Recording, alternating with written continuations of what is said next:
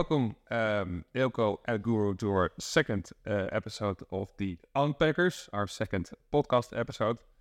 And there's a lot to unpack from the last couple of weeks because that has been up and down, green and red a lot. Sometimes I wish I was the guy in Michael J. Fox in Back to the Future that I had a book of the last year of price action, and I could have traded this price action so much better than I did. But hey, let's at least try to unpack what happened. Let's listen to a news clip from CNBC that explains a little bit about what happened on the 5th and the 6th of June with all the SEC adventures. Expanding on the SEC's continued crackdown on crypto exchanges, the agency sued Coinbase in New York federal court this morning, accusing the crypto exchange of operating as an unregistered securities exchange, broker, and clearing agency. Today, the SEC also charged Coinbase for allegedly failing to register the offer and sale of its staking as a service program. In the complaint, the SEC argued that at least 13 crypto assets available to Coinbase customers, including Solana and Polygon's Matic token, are considered crypto asset securities. Yeah, so Mr. Gary Gensler, the Honorable Gary Gensler, went after Binance and Coinbase on the 5th and 6th of June. Guru, can you please unpack for us what happened there? Yeah, so basically there were two different lawsuits. A lot of people are a little bit confused and think that both of the exchanges got hit with the exact same lawsuit, which is not the case.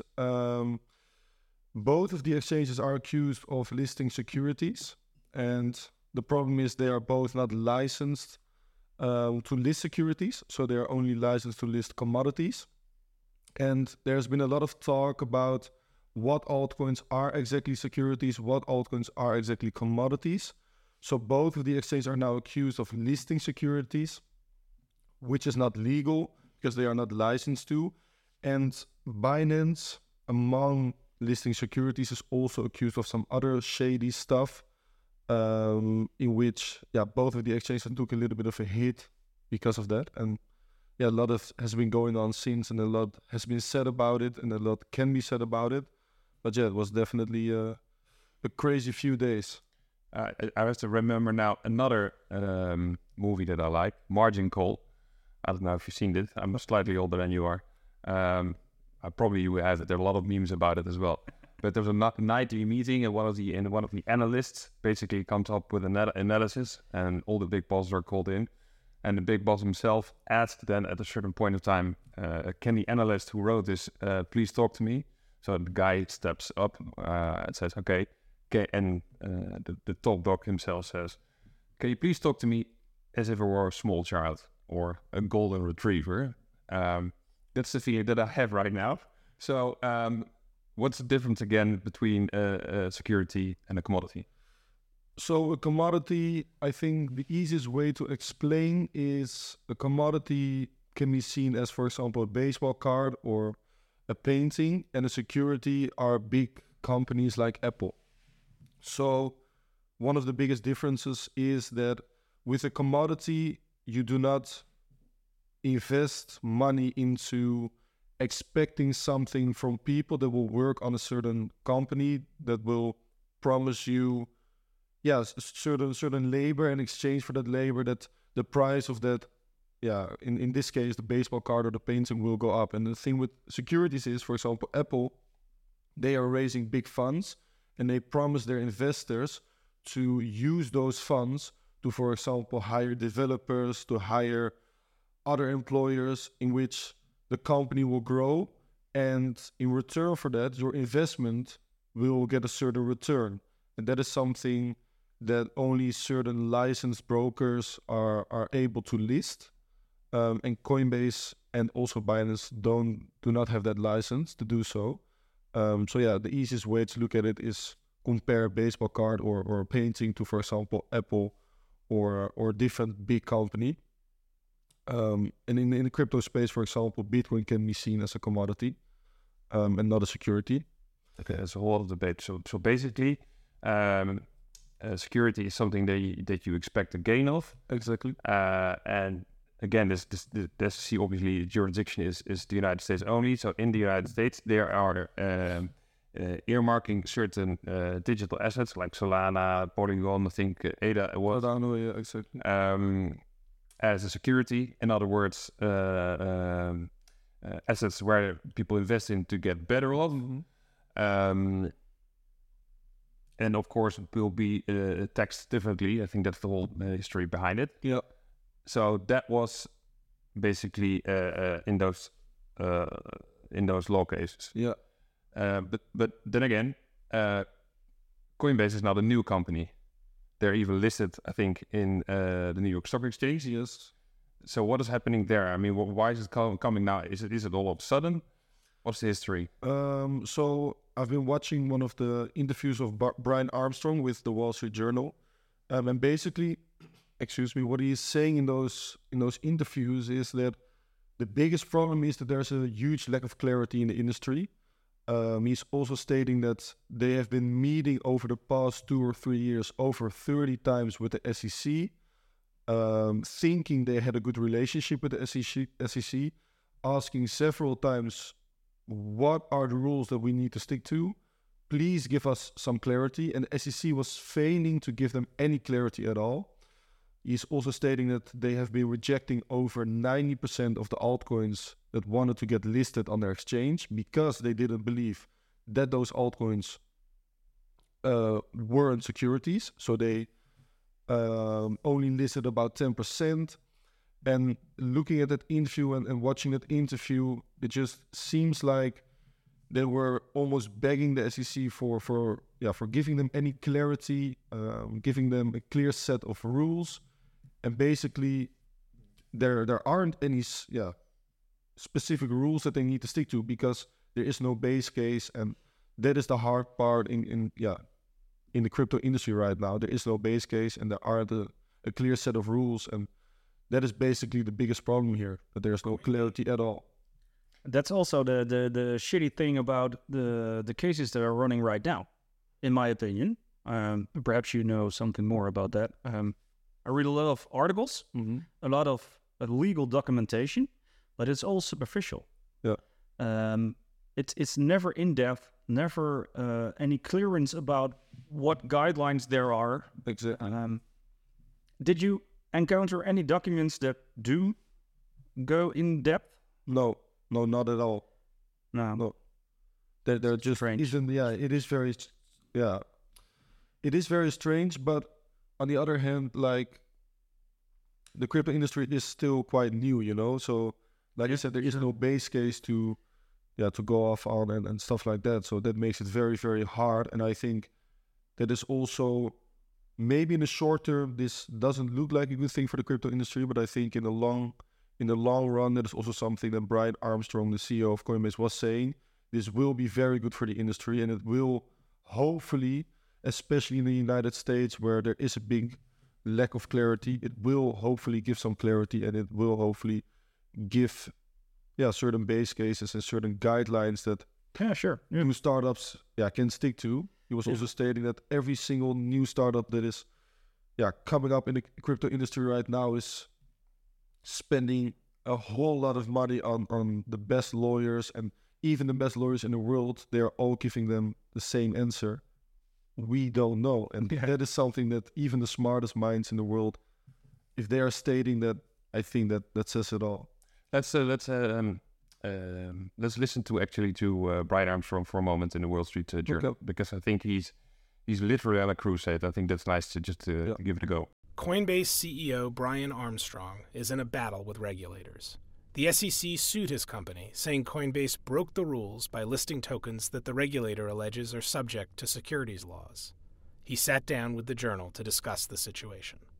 I recommend everybody just to I mean, this is a podcast, but I don't know, when you have the opportunity, just sit down and take a look at this interview, because he's literally like a boxer in the ring. He's sitting there in front of this reporter, like, come on, let's go for it. And I think it's even called he will fight for the entire crypto industry.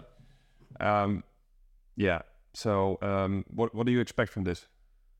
I do not expect a very specific winner. I expect, and that is also what he was stating, that even if they lose in some way, it will only be favorable for the industry, because even if they lose, there will finally be a base case and there will finally come a clear set of rules. And I expect also Congress to step in, which I think they're slowly doing already. They are falling behind on the UAE. They are falling behind on Hong Kong. Even Europe is coming out with clear sets of rules right now for the crypto industry. And I think it is quite remarkable that America has not done that yet, because they're always stating they are the biggest developers in the world and they are always a few years ahead of the rest of the world. But with the crypto industry, they're actually a few years behind on the rest of the world. And I think that will sting in the long run. But I think they will try to compensate that, that the fact that they are behind on the rest of the world. They will try to compensate that in the upcoming years. And I think that these lawsuits, actually, all of the lawsuits that are going on right now, will only help that and will hopefully give us a clear set of rules. And that is what I do expect from these lawsuits. So I actually believe it's a good thing for the crypto industry. Yeah, they have to leap forward now to repair some of the damage of not giving clarity. Yeah. Good stuff. Well, you're not a lawyer, right? No, I am not, but my parents are. Your parents are, right? Both are, actually. Okay, so next time we also invite your parents. Definitely. I will send this podcast to both of them, and I will be very, very curious to see what they think about it. Okay. I don't think they have any knowledge about any set of rules for the crypto industry. But who knows, maybe they will become a crypto lawyer at some point. But then again, we would have to be much better prepared as well. For sure. In this case, I just wanted to, because let's go back to the topic, which is, we want to unpack, obviously, the technology, but we're here as well to become profitable traders. So I think this happened even during the night, the Binance case. I'm waking up and I have to admit that most of the times I leave my telephone, downstairs, but quite often, more often. I'm also just, bringing it next to my bed just to take a look in the morning. It's not a good habit. And you also set an alarm, right? In the middle of the night. Let me just let's have a psychology part of the episode some other day. But it was a whole lot of rent that morning. And obviously, another rookie mistake that I made, it's the setups where I was very confident, right, which were well thought through, had a good entry point and a good stop loss. So then stop loss didn't work. The other ones where I thought, let's just let it swim a little bit, let it go up and down. That's what the market does already for some time. Okay, just fucked up my whole account. What are the lessons from these news events? Let's say from the negative perspective, what are the lessons for trading that the 5th of June brought us? So I think, and I'm always stating this, that news events like these, they don't necessarily change the price action. So they do not necessarily change the direction that the price would eventually go towards. Usually, actually every single time a news event like this happens, it only speeds up the price action and it doesn't necessarily change it. And that is something that I'm always stating to my followers and to my students. It is always in the charts. So, for example, right now with the Binance stuff that was going on and the Coinbase stuff that was going on, Bitcoin was actually holding very well. Like Bitcoin was still trading above $25,000. Right now it's trading again above $30,000. Why? Because the chart was looking extremely good. There was nothing to worry about when I was looking at the chart. For the retail traders, and those are like the newbies in trading, and those are the people that are just starting and are trading out of emotion and are trading based on news events, for example. At that point, they were starting to short Bitcoin. They were starting to sell Bitcoin because they were panicking. They were thinking, okay, like we see every single few months during a bear market, crypto industry is over. It is gone. We're now officially finished, and that is what we hear every single time. And but the weird thing is, every time that you hear it, it sounds very convincing. Yeah. No, I'm honestly, I'm a rookie for a year and a half, so something like that already. But every time you think, it's really over, because fundamentally so much is wrong, like we just discussed with this, that you think, okay, now they really closing it in. Which if you zoom out, it's bullshit, because there's so much money involved. Yeah. They won't let it go broke. Yeah, exactly. And there's so much potential as well. Yeah. But even though you know what's happening, it fucks up just. Yeah, that is something that will, I think, come with experience, just as much events as possible like this, and at some point you will get a little bit immune for them. At least I am immune for them right now. You're a veteran.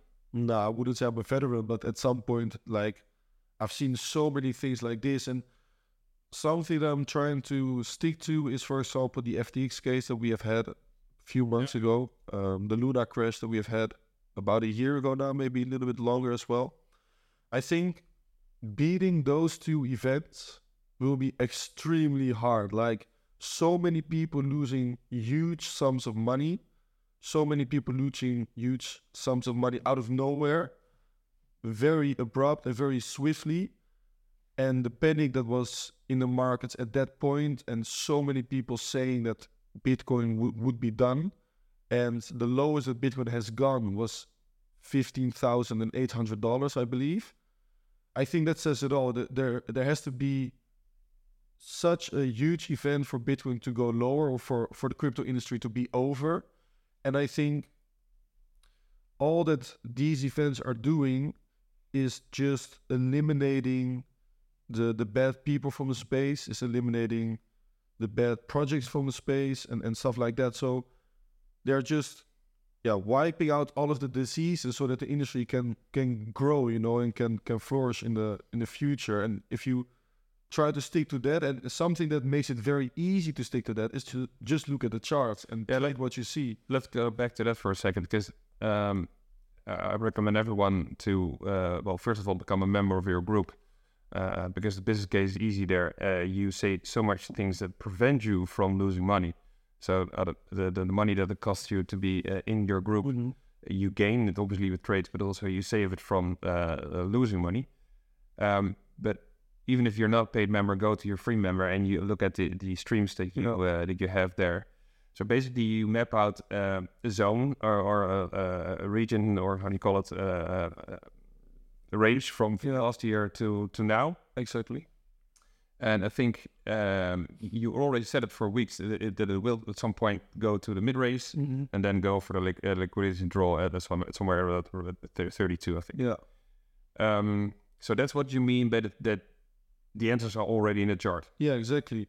I think it's not a coincidence that when we were trading right above the support, and I don't want to go too much into the technicalities of the charts, but I don't think it's a coincidence that right above the support that this news was coming out, and that we got that last dip actually into the support. Because when people sell at support, that is exactly what the bigger players with the huge amounts of money need, because in order to fill their buy orders, those buy orders are so big and it contains so much money that they also need huge amounts of money selling to them. Otherwise, they cannot buy, right? Their orders won't get filled. And that is something that you see it so many times, that near support, there will be very, very bad news coming out, and near resistance, there will be extremely bullish news coming out. And that is classic market manipulation, and that is something that happens a lot in the crypto industry, but it is not something that happens only in the crypto industry. It is also something that happens in the stock market. It is something that happens in the forex market. When people get euphoric, that is when the big players sell. But the SEC is not choosing a moment to sue Binance and Coinbase based on the chart. No, they are not. But I think, and I do not want to... Yeah, let's go into the rabbit hole here. Yeah, exactly. I do not want to get into a rabbit hole, but at some point, I do not believe it's a coincidence anymore that the FTX crash happened where there was a huge resistance for Bitcoin, that the Luna crash happened at, when the price action was looking absolutely terrible and we got one last push towards the upside. People thought that the bull run was starting again, and then the Luna crash was occurring. Those are kind of events that if you see it a few times, you do not think it's coincidence anymore. And I'm not saying that Gary Gensler or anyone like that is an inside trader or that they are passing on information to the bigger players in the market. But I think, to me, it's hard to believe that there's not anything like that going on, or at least that the market makers and, like I said, the whales are not anticipating moves like this. And that there is some kind of confluence in that area. And I see what you mean. And I mean, it smells somehow. Yeah, and exactly. And it doesn't really matter. You will never fully understand it either.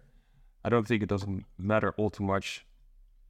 Also, it's just as a fact as a trader, and like you say, it's nice to have a veteran. I will baptize you a veteran as from now on. Next to you, who who spells it out for you what's happening, because we cannot influence that. I don't have even if I have an opinion about it, it doesn't really matter. I just want to turn my red into green. Exactly. Okay.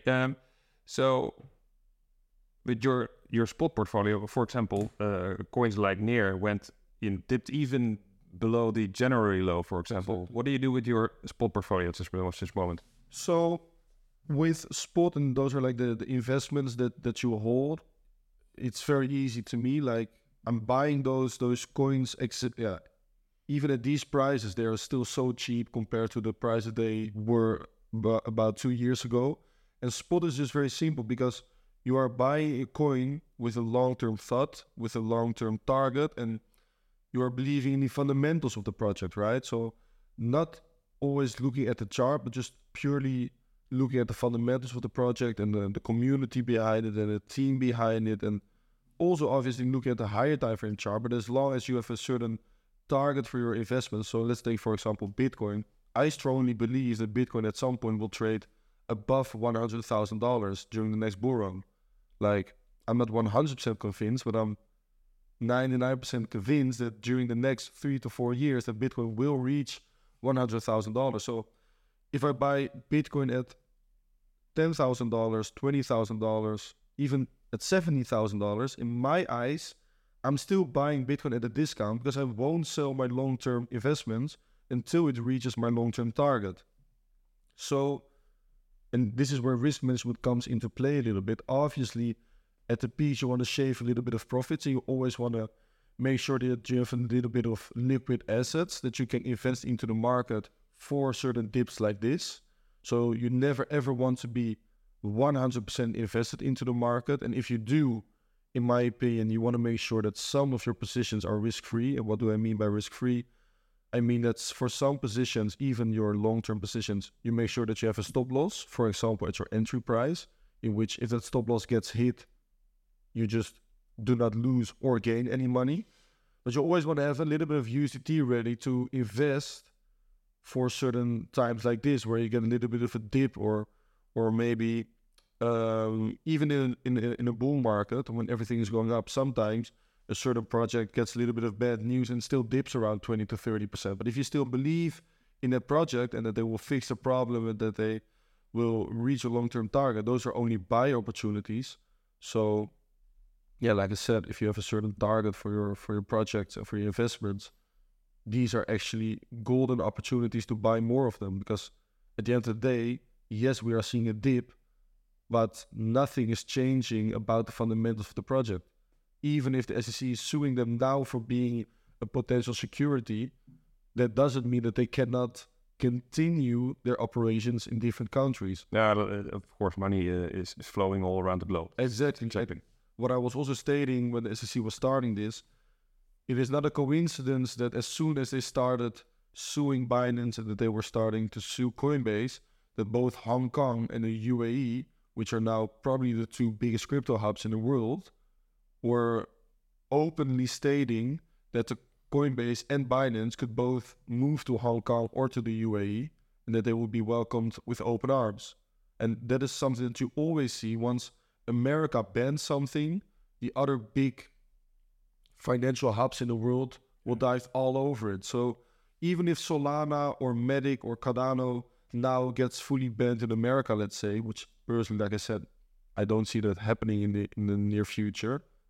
Hong Kong and UAE, as long as the fundamentals of the project are right, will dive all over it, and probably some more money will flow into it because they want to say to America, "Fuck you," Yeah, those games are happening. And exactly. I also smell an podcast about spot holdings because I made all the classic mistake that you just mentioned.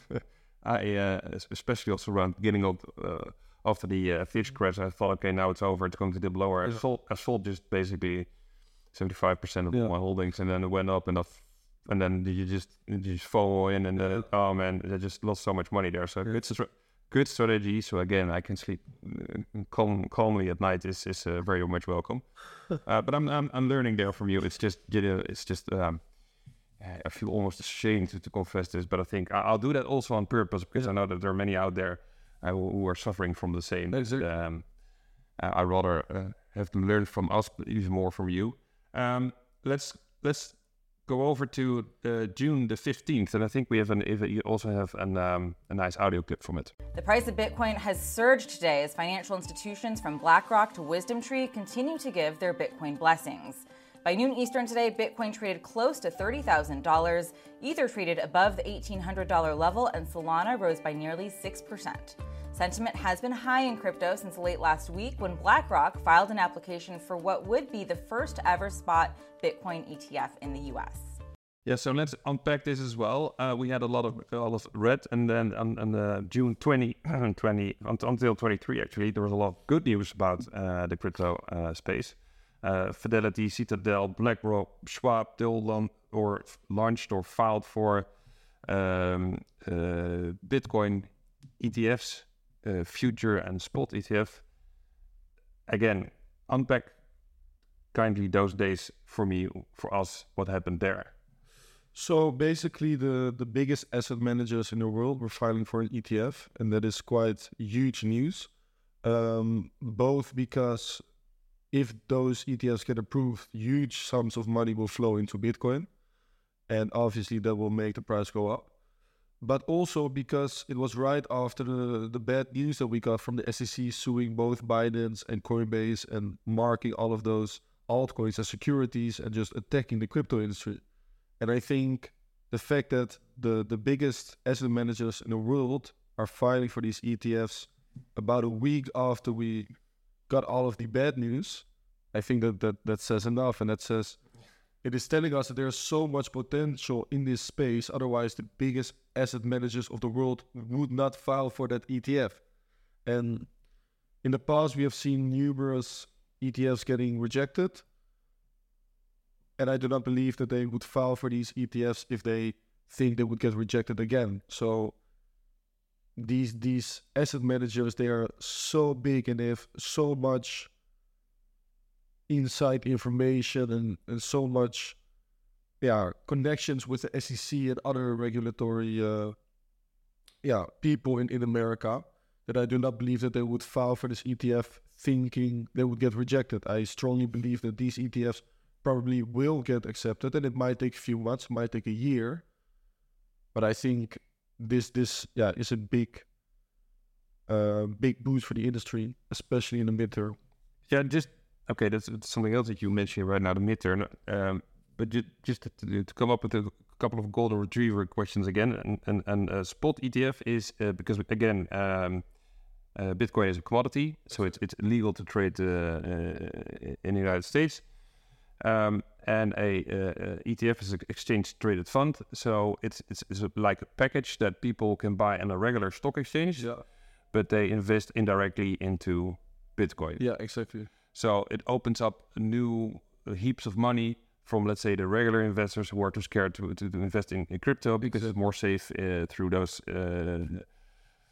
side products. Exactly, because they don't trust exchanges like Coinbase with their money. They don't trust exchanges like Binance with their money. So by starting this ETF, they are offering those, I would say, old-fashioned people the opportunity to invest money into Bitcoin in a traditional way. And I think that will cause those old-fashioned people to finally have some trust in Bitcoin and also a lot of institutions will get the opportunity to invest a lot of money in a very safe way through that ETF into Bitcoin.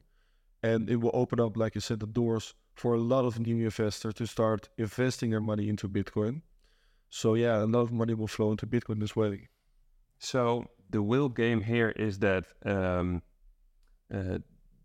they manipulate the market by bringing first the bad news. And it's not like they have a WhatsApp group. They say, okay, now push the button and everything goes red and then green. It's not like that, but it's almost like avalanche of events that so they manipulate the market in the short term. So this dip, they already take, see 16% or something like that. And if you zoom out, we've been accumulating over a year already.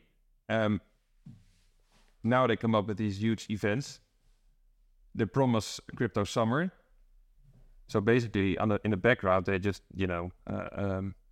shovel in so much money. Basically, it's unbelievable. Yeah, it is unbelievable. And that is also why usually after those huge moves to the downside that we see during the bear markets, it takes a lot of time for the market to start moving up because they are shoving in, like you said, so much money. And like I was stating earlier in the podcast, it takes a lot of people selling to them in order to fill their own buy orders. And that is why a lot of people are asking me sometimes like, hey, you are saying that the big players are buying right now, but why are we still trading around $25,000? Because they are not buying as much Bitcoin as they can in just a few hours. It takes days, weeks, months, because they need a lot of people selling to them if they would be, in case they are able to buy Bitcoin themselves. And that is why it usually takes so long, and that is why they are causing they are waiting for these bad news events to occur, because that will offer them the opportunity to buy more Bitcoin. Yeah. You really have to be the boss of your emotions as a retail trader. Again, the answer here is in the chart, as you say. Yeah. Again, please elaborate on this, how we have to play this as a retail trader. As a retail trader, you have to try to get into the mind of the bigger players and the wheels and the people that are manipulating this market and are dictating this market. And that will take time, because you first of all have to be 1 or 2 steps ahead of your fellow retail traders. But besides, you also have to get into the mind of the bigger players in this market. And if you can make that step from being 2 steps ahead of the retail traders and also trying to really get into the mind of the bigger players and figure out where they will fill their orders, if they are short or sell orders or buy or long orders, that doesn't really matter, because you can make money regardless if the market goes up or down. But that's the biggest step that retail traders need to take. And also, for me, it took a lot of time to become 1 or 2 steps ahead of the retail traders. But just focusing on the charts and trying to shut down your emotions and trying to maybe not even look at news events or Twitter too much, and just only look at the chart and trade what you see on the chart on both the higher and lower time frame. That will help you a lot. If you block out all of that noise, it will definitely improve your trading game by a lot. Yeah, in fact, news events are a blessing, whether it's bad or good, to speed up that price action rather than just, stay flat for weeks, which are completely boring, and then you at least I'm going to overtrade okay. Concluding, we're now around 30. What is the game plan from the whales now? A couple of weeks and then some distribution at around 32, and then they dump it and they go on holiday. I think we will definitely visit, like I've been stating for the past few weeks and months, we will visit $32,500, and we can go up all the way towards maybe 35, 36, and in between that range, between 30, 32 and 35, 36, I think that the bigger players will start distributing, like I said, and that means they will start selling. Why? Because the charts are showing that there could be a potential breakout out of the range there. So what will retail do when they see a potential breakout? they will start buying heavily. They will start longing heavily. And I think that the market makers and the wheels, they will use that buy pressure that comes from the retail traders to sell their own positions. There's still a CME gap, and that is something we will have to go a little bit Another one, depth about. There's still a gap in the charts, I would say, around $20,000. And I think it would be beautiful to distribute in between 32 and 36, then drop it around mid or late summer towards $20,000, make people think once again that the crypto industry is done, accumulate some more positions there, and then early next year start a full new bull run towards new all-time highs. And I think that would be the perfect way to manipulate the end of this bear market and to wipe out the last weekends in this market and to frustrate even more people. And I think that would be beautiful. And I can honestly see something like that happen in the upcoming weeks and months.